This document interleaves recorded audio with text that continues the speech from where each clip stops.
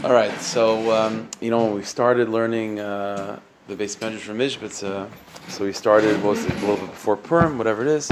So as we sort of travel through the Purim season, so I did the best I could to sort of continue with that flow of the base measures of Mishbitz, from beginning and weiter, but connecting each one to the tkufa, the time that we're in. So I'm going to try to continue to do that. Maybe it will take us till Pesach, but. So tonight we're going to move on to again.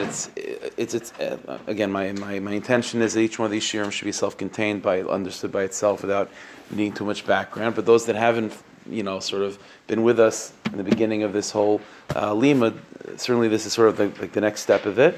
But connected to the time that we're in right now between Purim and Pesach, getting ourselves ready for Pesach. So we'll begin like this. There's I've been quoting this.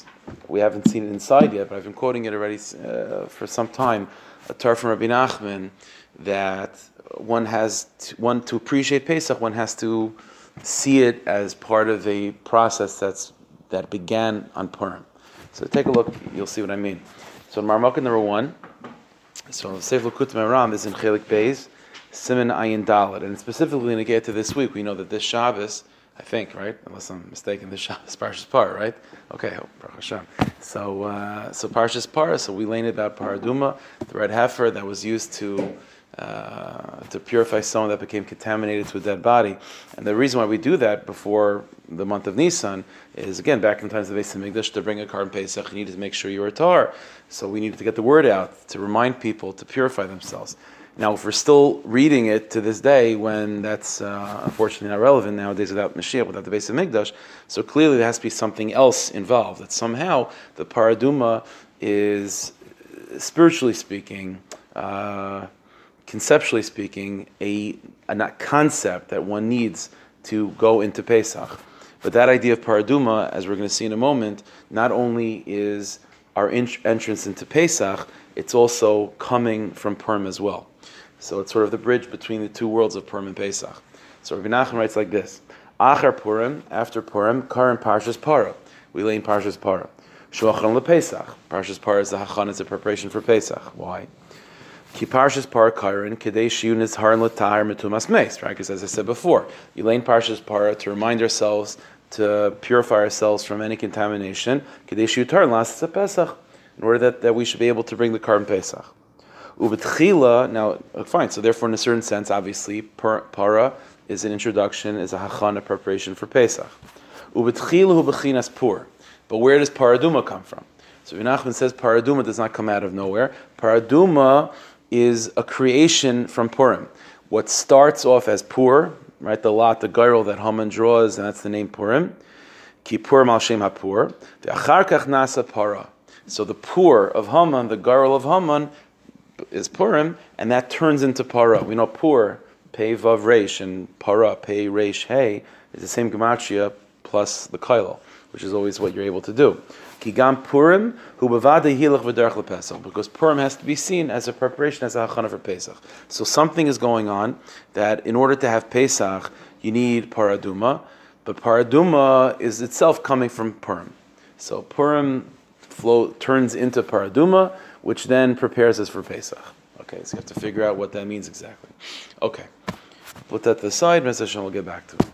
All right, so when it comes to Pesach B'chlal, there's a general rule, a concept we have to appreciate when it comes to Pesach, which is that Pesach should not be seen as a redemption of the first exile we had as a people. Okay, we were in Mitzrayim, we'll get out of Mitzrayim. Okay, and we celebrate that. Finished. And then it happens to be, we went into other exiles and we got out of those, and Bez Hashem will get out of this one too. Happens to be, it's just the first Gula. It's not like that. Yitzias Mitzrayim has to be seen as the seed from which all future redemptions develop. Mitzrayim itself was, in a certain sense, not just the first exile, but the rashis, the seed, an exile that contains within it all future exiles. And Yitzias Mitzrayim is a redemptive energy that contains within it all future redemptions as well. The truth is, we say this in davening every day. And Marmukah number 2 in Ma'ariv, little bit of Shachris as well. We say V'yotzis Am Yisrael, that Hashem took us, the Jewish people, out of Mitzrayim, l'cheres olam, for an eternal redemption. Cheres olam doesn't mean that we're never going to go back to Mitzrayim in particular. Cheres olam means that all cheres, all redemption, is an expansion, a development, an unpacking of what happened by Yetzias Mitzrayim. This is why even in the Haggadah, for example, there's a lot of references to this, but in the Haggadah, one of the strange paragraphs that we mention is the conversation, the Brayit, it's a Mishnah, back and forth between Ben Zoma, that Ben Zoma said that he had a whole, with Elazar ben Azariah, that Elazar ben Azariah said that he always wanted to prove the point that you should talk about Yetzias Mitzrayim at night. Right, and he could never prove it until Ben Zoma came with a drasha, and the Chum disagreed with Ben Zoma and said, no, the pasuk that you're trying to use as a proof that you should say Yetzias Mitzrayim, mention Mitzrayim at night of Kol Yimei Chayecha, that's l'havi l'maisa Mashiach. The truth, this whole thing is strange. Why you're talking about that Pesach night? The discussion over there between Ben Zoma and the Chacham Elazar ben Azariah is the mitzvah of mentioning Yetzias Mitzrayim every day and every night, not specific to Pesach night. But one of the reasons why you're even mentioning that is because of the point of the Chachamim, which is l'havi l'maisa Mashiach, that there's an inyan of remembering Yetzias Mitzrayim even when Mashiach comes. Although Mashiach is going to, that redemption l'chayra would overshadow the redemption of Yetzias Mitzrayim, right? So why is it necessary to mention Yetzias Mitzrayim even when Mashiach comes? Chazal even compare it to a mashal, to a person that was traveling the road, and he bumps into a certain wild animal and miraculously is saved. So he's all excited about that. And then a little bit later on, he bumps into an even more dangerous animal. And so by the time and he's saved from that as well. And so his celebration of the second danger, he completely forgets about the first one. So by the time Mashiach comes, it's going to be such a greater redemption than Yetzias Mitzrayim. Why even mention it? Well, the answer is, of course you have to mention Yetzias Mitzrayim when Mashiach comes, because even Mashiach is just an unpackaging of Yetzias Mitzrayim. It's all coming from Yetzias Mitzrayim.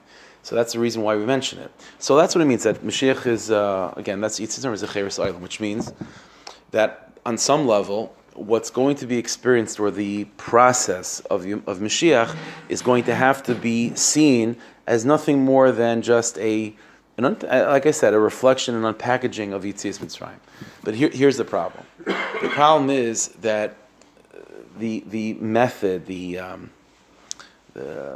type of geula that we experience with Yetzias Mitzrayim seems to be the exact, I can say opposite, but very different than the type of geula that Rebbeinu Shalom wants to do and is going to do, B'ez Hashem, with the coming of Mashiach. For example, and it might seem initially as a certain, like, just a detail, but as we'll see in a second, it's not just a detail. It's a fundamental point. Yetzias Mitzrayim took place, as we know, b'chipazon, very quickly. I mean, we were there for 210 years.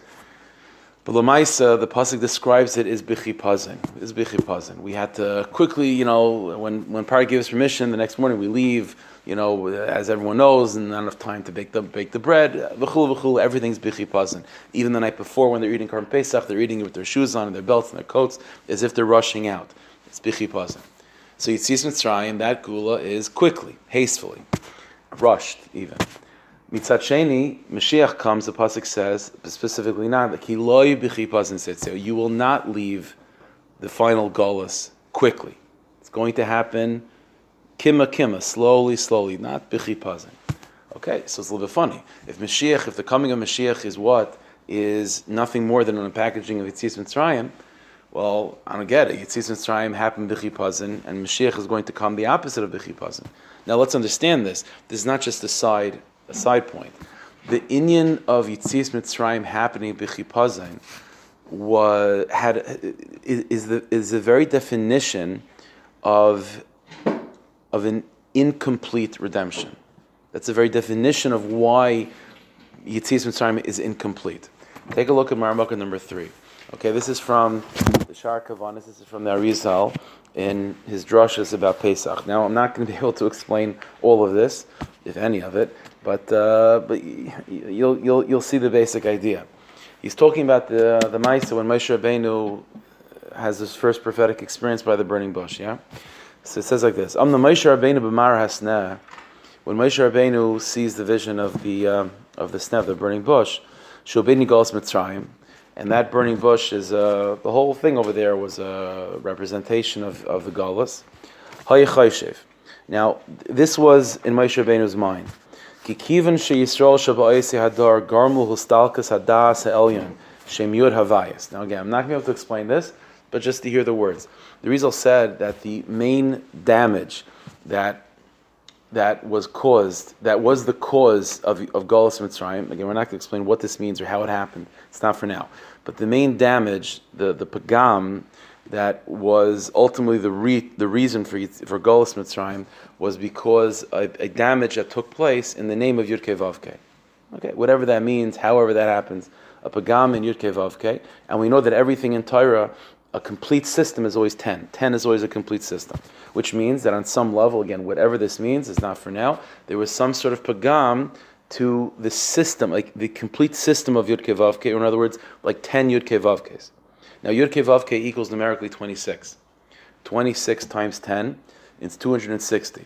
Therefore, in Moshe Rabbeinu's calculations, in order for the Gula to be complete, in order for us to fix the problem, we would have to have been in exile for 260 years. Imkain, Hemshech Yimei Galusam. So Moshe Rabbeinu's calculations were that the length of Galus should be Yeh Kemisbar Yudavayas, should be years corresponding to the 10 Yud Kei Vav Keis that were damaged, that again somehow that were the reason for the Galus. Asher Nestalku B'Avaynam, which were removed or damaged because of their Averis. Shehim B'Gematria Sar, which is the Gematria of 260. The Zesh Omar Kasef, and this is the meaning where the pasuk says by the burning bush, Vayar Hashem, that Hashem saw Kisar Lirais, that Moshe Rabbeinu turned to see the burning bush. The first Shem asks because it's an unnecessary word. Hashem saw that Moshe Rabbeinu was looking at the burning bush. That Moshe Rabbeinu turned to look. He looked. He turned to look. The answer is Kisar Lirais is a remez that the Rabbanah Shalom understood that Moshe Rabbeinu was misunderstanding something in terms of how long Galus should be. Moshe Rabbeinu was under the impression that what? Kisar Lirais, that the Galus is going to have to be 260 years. What Hashem is noticing is that the perspective, the vision, the intellectual understanding of Moshe Rabbeinu, that Galus should be 260 years. And at that point, it was only 210 years, which means Galus is not over yet. It's incomplete. The damage has not been fully fixed. But this is where Hashem responds to Moshe. No. You're wrong. The end of Galus you don't have to wait till 260 years. Rather, although the damage that was done, Kiviyachol, is in the name 10 Yud Kei Vav Keis, all you have to wait for is the completion of 10 Ekes. Eke is numerically the value of 21. 21 times 10 is 210. Right? The Heimbra Dushan, that's 210 years. And that's why in the story of the burning bush, when Moshe Rabbeinu asked Hashem, what name am I going to tell the Jewish people that they're getting out of Galus with? The answer is the name Eke, and that's a Chiddush. Now, what that means, Yud Kei Vav Kei, damaging, is not for now. And what it means that instead of Yud Kei Vav Kei, it's the name Eke, we'll explain Mamish a little bit in a moment. But when you read this, it might seem, okay, Moshe was wrong. Moshe had a certain thought that the Galus is going to correspond to 10 Yud Kei Vav Keis. He was off, really it's 10 Ekes. Instead of 260, it's 210. But the truth is Moshe Rabbeinu was not wrong. Moshe Rabbeinu was not wrong. The Rizal explains, the Sfarim HaKadoshim explain this as well, that the reason why Galus Mitzrayim was incomplete was because it was b'chipazim, because it was too early. Everyone knows it's a famous thing. Now, again, whatever this means also, it's hard to know. But it's attributed to the Rizal, that if the Jewish people waited any longer in Mitzrayim, right, they would have they were already in the 49th level of impurity. They waited any longer, level 50, and then reboot the system, right? You have to start all over again. Whatever that means. But what that statement of the Rizal, going back from the Zohar Kadosh, what that means is that Moshe Rabbeinu was right. If there was time, if we had the time to be able to wait, Galus Mitzrayim should have been 260 years, which would have given us enough time to fix year by year all the damage that was done.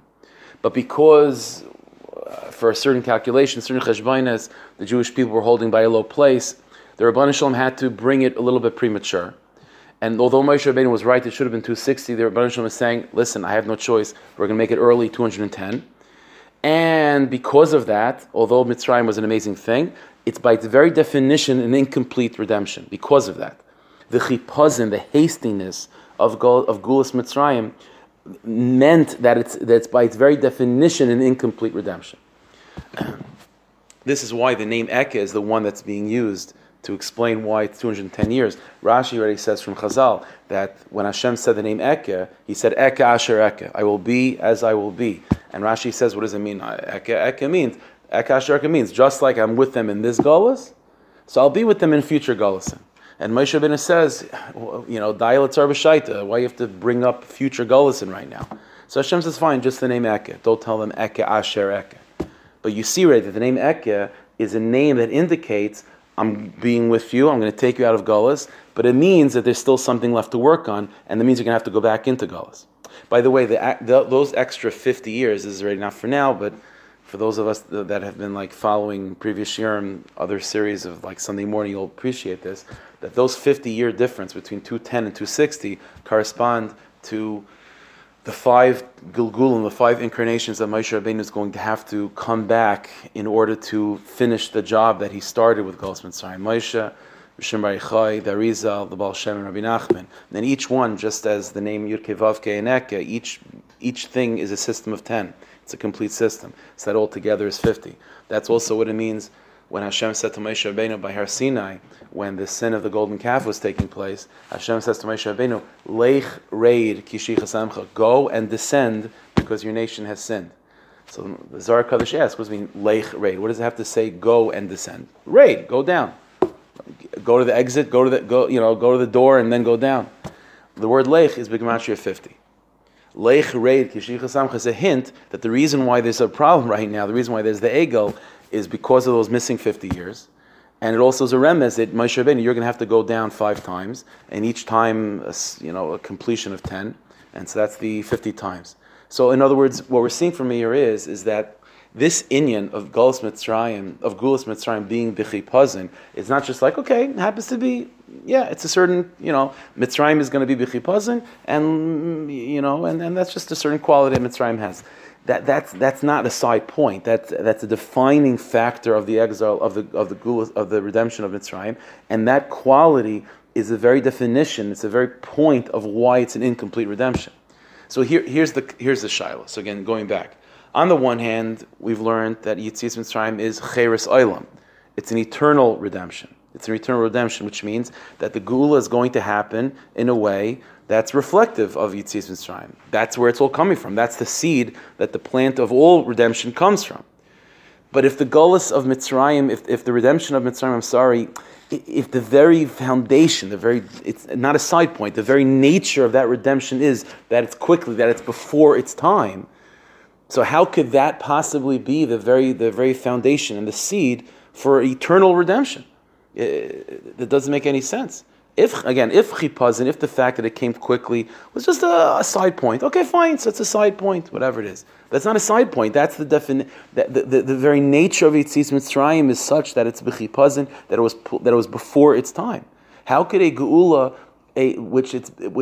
whose definition is premature, be a root for eternal, fully developed redemptions? This is a power. How could those two things go together? The truth is, more than that, based on this idea from the Arizal, what we see is a phenomenal concept, which is that there are things that have to be worked out for a geula to take place. It's not just again, when we're little kids, we have to sort of shed immature ways of thinking about Yiddishkeit. We think of it as, from the time we were kids, that we're bad boys and girls. So Hashem punishes us, we're in Galus, and we try to work on ourselves, and we try to ask forgiveness, and when Hashem finally has enough compassion, we'll say, fine, okay, come back. That's very childish, and it's just incorrect. Galus, like the Arizal pointed out, whatever it means, we don't know what it means, but it means something big. That the damaging of Yud Kei Vav case, who knows? There's stuff that have to be worked out, and every single moment and every single every single second, every single minute, every single day, every single week, every single year, there is a certain aspect of tikkun, a certain aspect of rectification that's now accessible to us. And so things take time. Just like in Galus Mitzrayim, it should have been 260 years, corresponding to the gematria of the 10 Yud Kevavkes, which means that every year of Galus Mitzrayim, they were given. Every year of Galus Mitzrayim was a physical reality that was being presented to them based on one of the numerical values of those 10 Yud Kevavkes, and their job during that year is to fix that particular aspect of the divine names. You can't jump the gun. It is what it is. This year, we're connected to the letter Yud of the fifth Yud Kevavke. You want to say a Gula now, but you have a bunch of letters to fix. Those letters come with coming years. It is what it is. Every moment is an entire reality that is being presented to you to fix, and that reality is the only reality that you can fix right now. And soon, the conveyor belt of time is going to bring to you more things to fix. But it is what it is. You got to wait for those things to come. And that's what the Arizal is revealing to us, is that therefore when Yetzias Mitzrayim took place early, it's not like Hashem finally said, okay, you know what, fine, let's go. It's not like that. It means that there was still stuff on the conveyor belt, broken, kalim, broken shards on the conveyor belt, still waiting to be fixed. And they weren't fixed yet. So we have to then go back. And we're not as big as those neshamas anymore. So now it takes much more time to fix that. What they can do in 1 year takes us hundreds of years. So that's just the way it is. So there's a certain din, there's a certain be'ita. That's what we talk about, Mashiach coming. There's a predestined time for Gula. Why is that? Why would there be a predestined time that no one knows about, only God knows about, a predestined time for Mashiach to come? What's Tam? He made up the whole idea of Galus is because we did something, we're bad boys and girls. We were kicked out of the house. And Hashem says, okay, you know what? If you apologize, I'll bring you back early. But if not, I have this certain date that I just decided randomly. In 2,000 years from now, that's going to be the time. It's not a random thing. Whatever the pagumim, whatever the damage, whatever divine realities need to be corrected and rectified by our specific mitzvahs in those specific moments, it's set up in certain times. And by the time that particular day of Be'ita comes our way by the conveyor belt, that's the last piece of glass. That's the last piece of broken pottery that we're able to fix. And so then when that day comes, finished. So the problem is that what about the whole idea of davening for Mashiach, right? So according to this, what do you mean davening for Mashiach? You want Mashiach to come to Meher v'yameinu amen? Why Meher v'yameinu amen? That's what we had with Yetzias Mitzrayim. We had to go back. And it got even worse. So what does it mean, B'chlal?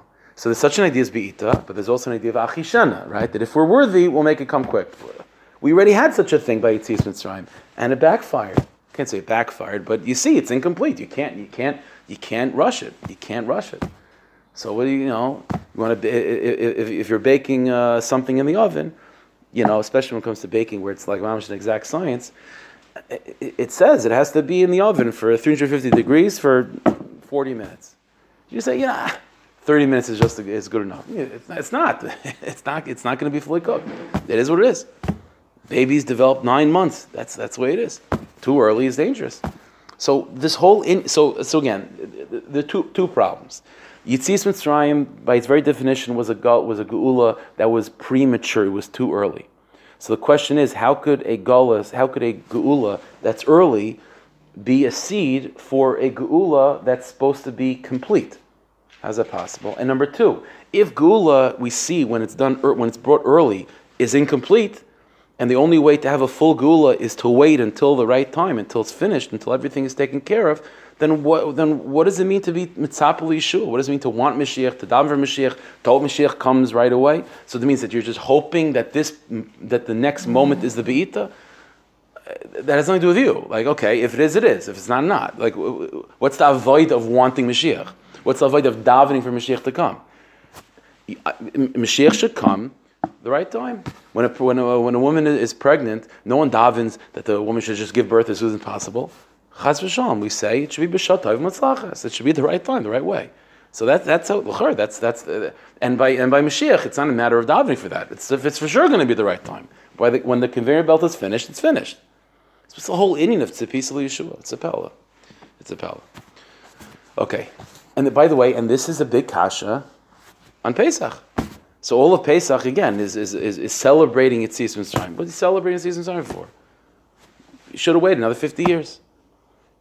And the whole idea of Seder night is that the first half of Seder night talks about Yetzias Mitzrayim. The second half of Seder night with Kaishol Yo and so on is talking about Mashiach. Already from the beginning of the Seder, we're already seeing about Mashiach. Hashat ha'achel l'shana haba b'Ardi Yisrael, Hashat ha'avdin l'shana haba b'nei Chayrin. There's a Mashiach Dika vibe. There's a Mashiach Dika energy by Seder night, right? And that's all because Yetzias Mitzrayim is the root of Gula. Yetzias Mitzrayim is the root of a premature, underdeveloped, half-baked Gula. So how does a Gula Shlema come from that? And how do we daven for Mashiach if we need Mashiach to be complete? Okay. All right, so now we need to get back into Ishbitz. Take a look at Maramok number 4. Okay, so the answer to all of this is going to be Paraduma. Okay, how so? So this is from Sayyid Yisharim. Sefer Sayyid Yisharim is from the Ishbitzer's grandson. It's in Parshas Par, section of Parshas Par, Oisches. So he quotes like this. It says in Pasuk, Bidchu ba'Hashem adayad, ki b'koah Hashem tzurei lam. It's a hard pasuk to translate, but Bidchu ba'Hashem adayad, trust in Hashem forever and ever. Ki b'koah Hashem tzurei lamim, I guess a simple translation, because Hashem is the one that formed all worlds. Hashem is the one that created all the worlds. So you might as well trust in Him. Now, but Chazal darshan like this because they're bothered with the double lashon ki b'ka Hashem tzorei lam.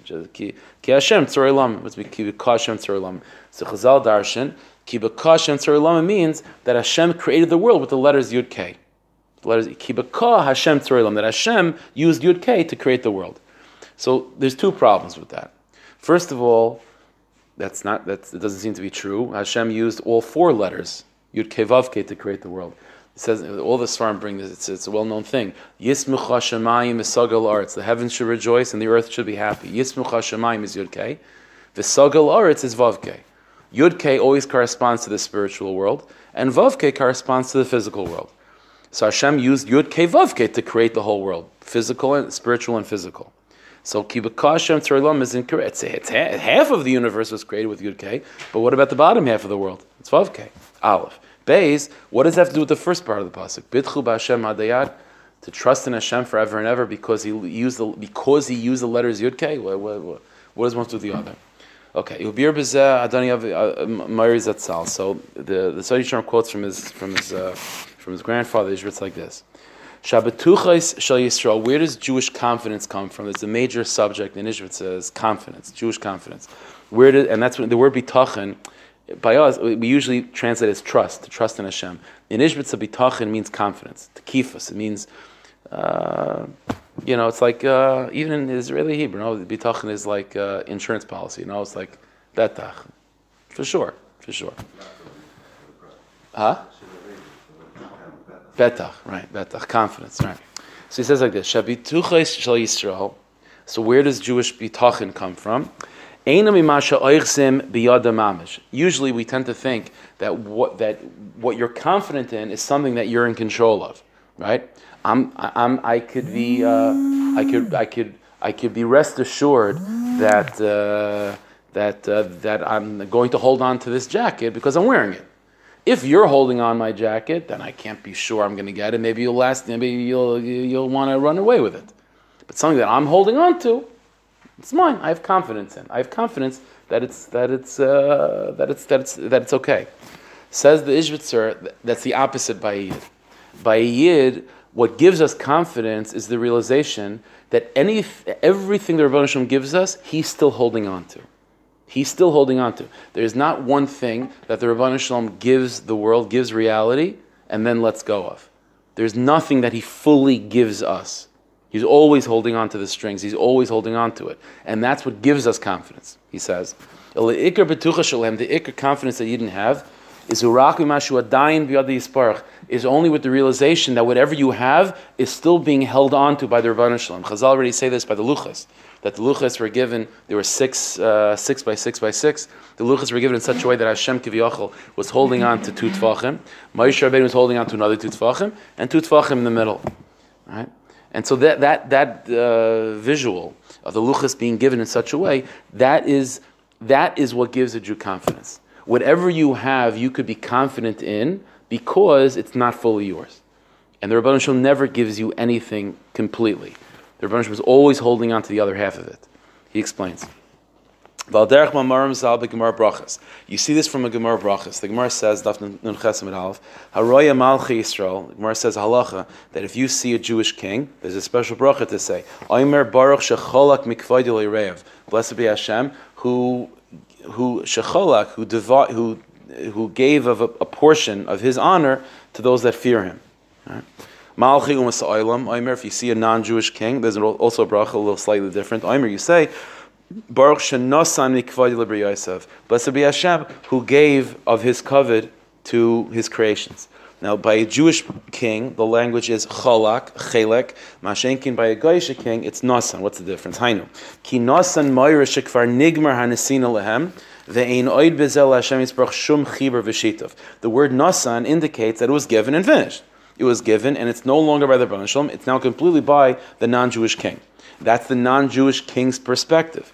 Aval chelek, the word shecholak means Myra sheyesh adayin l'Hashem yisbarach chelek shud v'zichir b'zeh. Cholak means that the Rebbeinu Shalom is giving you a portion of it. It means it's still the Rebbeinu Shalom. I'm just letting you hold on. Just letting you hold on. Umizeh she'Hashem yisbarach meshutaf im Yisrael, and said the Ishbitzer, from the fact that the Rebbeinu Shalom is still meshutaf, he has never let go of anything he's given us. It might sound kiviyachol as if it's like, the Rebbeinu Shalom is being stingy. Like, why is he not allowing us to just grab it and run with it? The answer is, this is our main confidence. Why? You see, because as soon, kiviyachol, if you could imagine, like conceptually, if the Rebbeinu Shalom were to give us something completely, then it's already set with rules. See, when something is still by the Rebbeinu Shalom, it means it's still by the manufacturer, and it could still be changed. Nothing is set. Nothing is set. Once it's given over, once it leaves, once you drive it out of the lot, finished. Then there's they don't have responsibility anymore. It's now your responsibility, and it is what it is. It is what it is. If if Chas v'Shalom, the Rebbeinu Shalom would have made the world in such a way where whatever it is that He's making is done, it's finished, it's a certain sense of completion and disconnected from the source, that means that whatever it is, and it's unchanging, it's unchangeable. The biggest chesed in the world is that the Rebbeinu Shalom made the world in such a way where nothing is disconnected from its source, nothing is finished. Nothing is finished, nothing is detached, nothing therefore is completely rigid. Everything is therefore malleable. What we think of as absolute is not absolute. Logic itself is not absolute. As I given this example before, 1 + 1 is 2. That reality, that construct of 1 + 1 is 2 is something that God created, but He did not give it over to us completely. He doesn't give anything over to us completely, which means that as rigid as it might seem to us as 1 + 1 is 2, Lav Dafka doesn't have to be. Not only does it not have to be before the world was created, it doesn't have to be right now. Because even right now, that logical construct has not left Hashem's hands. It's still by the manufacturer, so to speak. And this is the reality of all miracles. All miracles function like this. The Rebbeinu Shalom is not breaking. He's not like, okay, you know what? He gave us the world and he created nature, and the Rebbeinu Shalom says, okay, you know what? They're really messing this up. I have to step in. It's not stepping in. The whole thing was never released. It's all still part of the Rebbeinu Shalom, which means, so he brings it down like all the way. Hainu. He says like this. Shafilu hanefesh yoseh gadol miYisrael. Now this is a classic Ishbitzer Inyan, which is also Breslov as well, that this could be a source of confidence on the one hand, or a source of, what's the word? Can't say fear, but a source of the opposite of confidence, but not in a bad way. Humility. Anxiety is already bad. Humility, yeah, a certain sense of humility. You'll see what I mean. You'll see it together. Maybe you think of a better word, or a word. Shafil hanefesh yoseh gadol miYisrael, which means that even the biggest neshama, the biggest tzaddik in the world, ein l'b'men l'spor, has nothing to be mispor about, has nothing to sit back on his laurels and say, you know what, I'm the biggest person in the world. You know why? Because of everything that I've done in my entire life until this point. And I have no reason to think that whatever has happened in my life until this point is there. It's not moving anywhere. It is what it is. It's already in the past. and past is. And so I'm therefore going to carry with that reality absolute to the next day. And when I wake up tomorrow morning, I'm still going to be the Tzaddik Yisod Olam. Why? Because I was Tzaddik Yisod Olam yesterday. The answer is, there is nothing that's certain. There is nothing that's certain. Whatever is given to us as rigid and as defined and as concrete as it might seem, it's still two tfachim of it is still in the Rebbeinu Shalom's hands, which means that there is nothing that's certain. Your past isn't certain.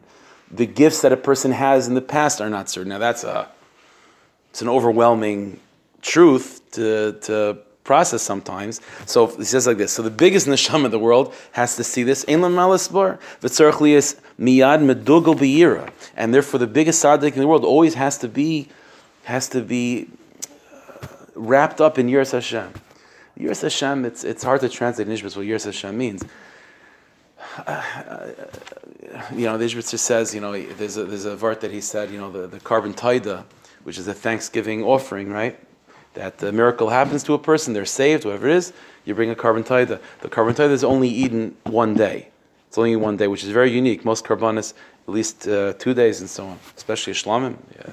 So why is a carbon taida only that day? So the Ishbitzer said, because a miracle happens to you, no leftovers. No leftovers. Just because it happened, just because you had a good day, not a guarantee that you're going to be able to carry it over tomorrow. So and his lashon is, you're moed al over, you thank Hashem for the past, v'tzayik al asid, and you scream and you daven for tomorrow. There's no guarantees. There's no guarantees. That's an overwhelming Indian. But he says kach, and the opposite is also true. On the other hand, the biggest neshama in the world can't rely on their accomplishments of yesterday. And the smallest neshama in the world can't give up because of their lack of accomplishments of yesterday. And to say, where's my help going to come? What am I? Look at my history. Look at my kochas nefesh. I have nothing. What do you mean nothing? If everything is still in God's hands, and the Rebbeinu Shalom is infinite, and nothing has settled, nothing has concretized yet, so memela, everything is possible. Everything is possible. There's a Sikh from the Lubavitch Rebbe who used to say this also. In the Lubavitch Rebbe, there's no one that was more in our times. That was more about I don't care at all what you've accomplished. It's all about what you're going to do weiter. Is Lubavitch Rebbe, right? There's countless stories of or videos. People coming to the Rebbe, or shluchim bringing their biggest donors, right? People that have donated $1 million, whatever it is, and they're expecting at least a shkayach, at least yashakayach. And what does the Rebbe always say? Okay, so give more. Now you give you a bracha, you should give double. Something like that. There's no yashikayach. Why? What in the world does you have to do it tomorrow? Nothing is concrete. Nothing is everything is still b'yad Hashem. Everything is still b'yad Hashem. V'zehu, this is the meaning. Ki b'ko Hashem tzurei lamim. Bidchu b'Hashem adiyad. The source of bitachon, the source of Jewish confidence is what? Is because even though it might seem to us that there's Yud K, which is the manufacturer, and there's Vav K, which is what is when you drive it off the lot, but the truth is, that's all from our perspective. The truth is, Ki b'ko Hashem tzurei lamim. The truth is, it's Yud K, and it's still Yud K. Everything is still by the manufacturer, and that's why a Jew could have bitachon. That's why a Jew could have confidence in this world and not give up and not assume that everything is what it is, because you're always b'yad Hashem. Always b'yad Hashem means that anything is possible. Anything is possible. There's nothing that's concrete. Ukimavur b'zayar, like the Zohar says, al mi'ilah b'yud K. Again, like we said, I mentioned in the beginning, the higher world is Yud K, v'al matata b'vav K, and the lower world is Vav K. And there seems to be this mechitza between the two, right? So there's before creation, that's Yud K, and then there's after creation, that's Vav K, and it is what it is. And there seems to be like that wall. Amru zal b'medrash, b'chazal say in the medrash keheles, mechatzti vani erpa. Says the medrash, the simple translation of the pasuk is mechatzti, I cause damage, vani erpa, and I will heal. But the Chazal say mechitza she'asisi. This mechitza that I've created, shal yoinim kayomin, that the higher world live forever. Malachim, and so in the higher world, there's no death. V'tachtoin mesim, the lower world, there's death. And he said, that mechitza, I'm going to heal. I'm going to heal. And the entire inyan, there being a divide between Yud K and Vav K, is b'chlal only our perspective. The truth is, B'tchu Hashem Aliyad, Ki B'ka Hashem Tzorei Lamim. And this is the secret of Paraduma. The secret of Paraduma is what? Is that even death itself is not certain. Even death itself is not final. There is nothing that's absolute. This is why Paraduma is the classic chayk, right? It's the absolute chayk. It's the one mitzvah that it's I can't say it's the only mitzvah, but it's the representative mitzvah. It's a mitzvah that represents that whole category of mitzvahs that the human mind cannot comprehend. Let me ask you a kasha. The Rebbeinu Shalom made the human mind. So why did he not give us the capabilities of understanding those mitzvahs?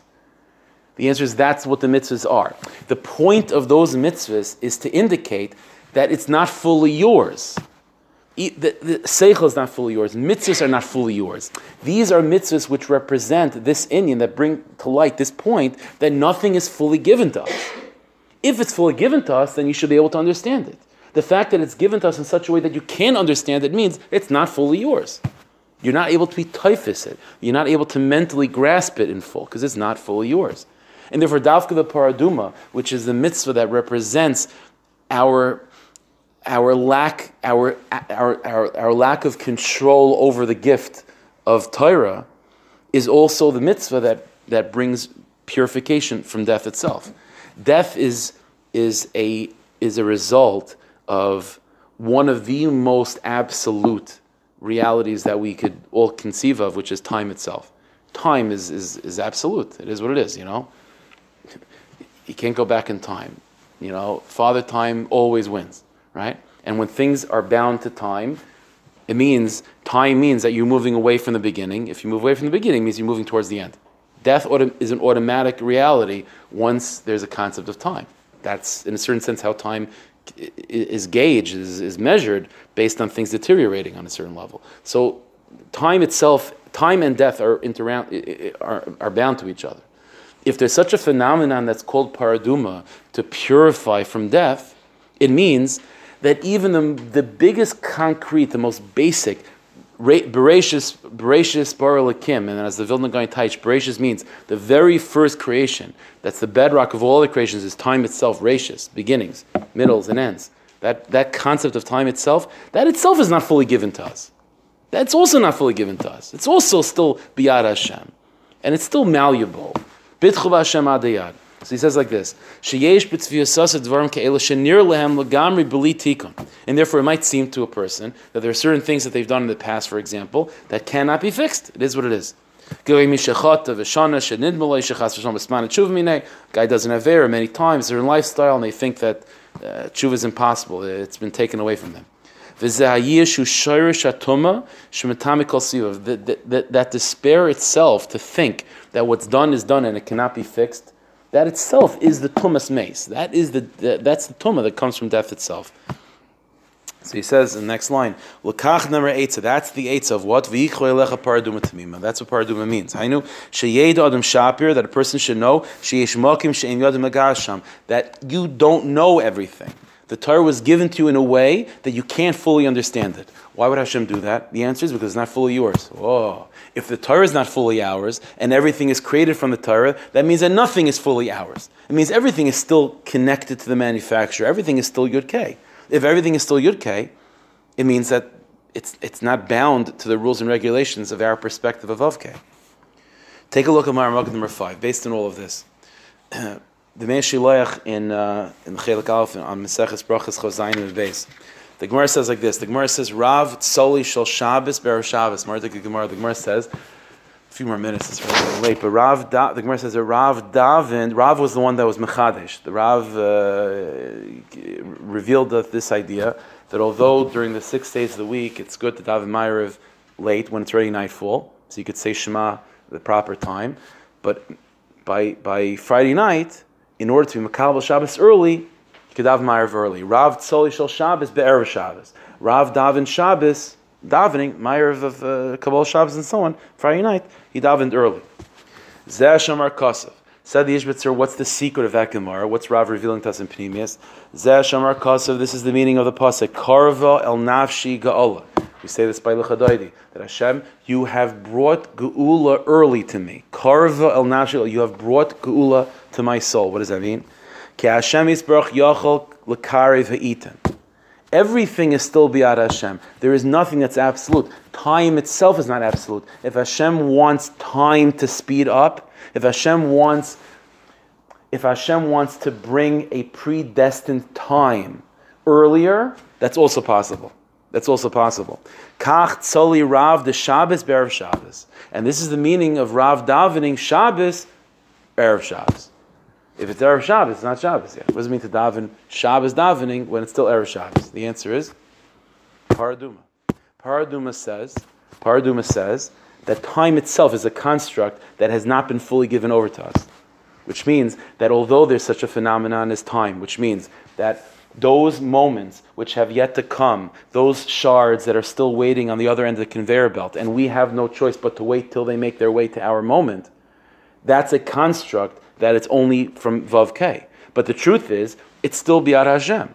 And if it's still B'yad Hashem, it means, paradoxically, I don't know how this will happen, but somehow, in some way, the Rebbeinu Shalom could get those moments stopped now. And there's such a thing as Be'it Achishena. Be'it Achishena doesn't mean that there's two options. Either Mashiach will come in its right time after we fix every single piece of time on the conveyor belt, or the Rebbeinu will say, you know what, okay, don't worry about that stuff. We're being Gula right now. No, that's not the Pshat. The Pshat of Be'it Achishena is that somehow, in some way, those moments that have yet to come will come quicker. Will come quicker. What does that mean? I have no idea. It's paraduma, it's a chayk. That's what it means. That's the secret of Be'it Achishena. This is why when the Jew davens that Mashiach should come b'mehera, Mashiach should come quickly, that's one of the biggest expressions of Amunah. Because when you're davening for Mashiach to come quickly, what basically you're saying is, Ein Oid Milvado, that everything is still in God's hands. Time itself is still in God's hands. There is nothing that's set. There's nothing in my life, there's nothing in the universe that I can say, it is what it is, disconnected from God, it just has its own rules and regulations. When you're davening for Mashiach to come quickly, that is the biggest expression of Emunah. Because what you're saying is that nothing is outside of God's jurisdiction. Even time itself is not outside of His jurisdiction. Take a look at Marmukah number 6 from the Tiferes Yosef. Again, this is a great grandson of the Ishbitzer, Ameseches Tainis. Ubir bezeh Adoni Zekenim over Rabbi Zatzal. So again, also from the Ishbitzer, that the Ishbitzer taught Shagula Hasida Lias b'Mehera. The coming of Mashiach, which is going to be Be'ez Hashem Mehera, quickly. Yi al de avodas Yisrael. It's going to come quickly because of our avodah. We're going to do avodah to bring Mashiach quickly. He said the pasuk, "Va'olu Mashiach b'Har Tzion, lishpot es Har Esav." It's a Gevaldig Diuk. It says that the saviors will come to Har Tzion, right, to judge the Har Esav. Noishim lo'inem. It doesn't say those that are being saved will make their way to Eretz Yisrael. Right? It's describing Klal Yisrael. That Klal Yisrael will get to Eretz Yisrael when Mashiach comes. So how would you describe us with Mashiach? Noishim, those that have been saved. But it doesn't say the Elam Meshiyim, the ones that are saving. Meaning, Hainu Shadei Avodasam, because of our Avodas Hashem, the Anachsham Kilu Hey Mashiach Satzman will be as if we brought the redemption ourselves. And so that's what the Ishbitzer said. And then the Ishbitzer said, and what exactly is the biggest avodah we can do in order for Mashiach to come quickly? So he says, "Sha'idei hakivoy v'hatzipoy she'yisrael mekavim miyachlim tamid agula she'tiyeh b'meher v'yameinu nechshel kilu hey Mashiach atzman." The biggest avodah, one of the biggest avodas we could do, is to daven and to hope and to pray that Mashiach will come quickly. And by praying and hoping that Mashiach will come quickly, that's such a big avodah that will make it that when Mashiach comes, it's mamish because of us. What's the big avodah of wanting Mashiach to come quickly? Well, who wouldn't want Mashiach to come quickly? The answer is, the oimik of that tefillah, that Mashiach should come meher v'yameinu, is not just like, not just for Hashem to say, okay, you know what, Genuk Shain, 210 years is good enough. No. It means that you're able to reveal that even within 210 years, you could still have 260 years. How? I have no idea. But God can do it. Eina Uvada, He can do it. This is what it means, let's go back to the beginning. This is what it means that Pesach, despite the fact that Pesach was redemption that was quick, it was bichipazin, it was hastefully, it was only 210, and it did not make its way to 260, that is still capable of being the root of all redemptions. Because how could it be? If we want the full redemption to be complete, which means you have to wait till everything on the conveyor belt passes by you, and yet the root of that redemption is Mitzrayim, which is what? Which is a redemption that came early. So how do those two things go together? The answer is Parshas Parah. The answer is Parshas Parah, because Parshas Parah tells you that time itself is a construct that's still Bi'ad Hashem.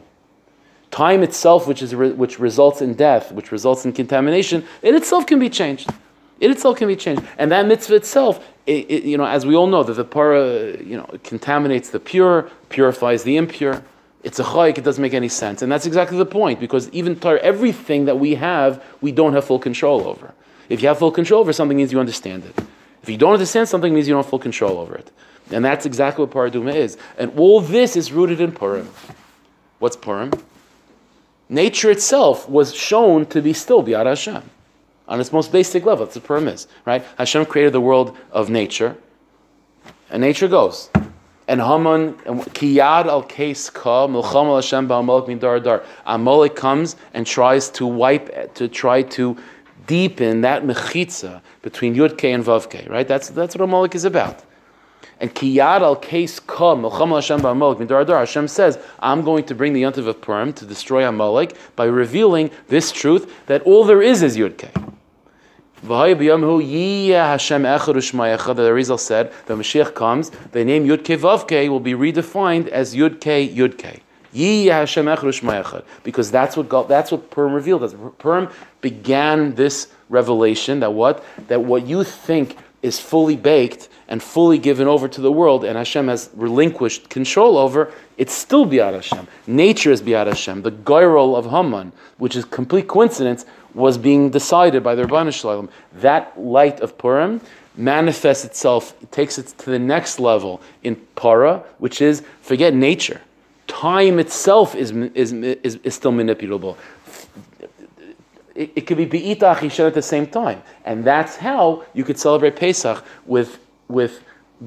in full and really embracing Pesach as the beginning of a full redemption. And Pesach, therefore, is the yontif that gives us the capability of wanting Mashiach now, b'meher v'yameinu. That's why one of the I'm just thinking about this now. One of the Adir, right? At the end of the Seder night, the end of the Haggadah. So how does it go?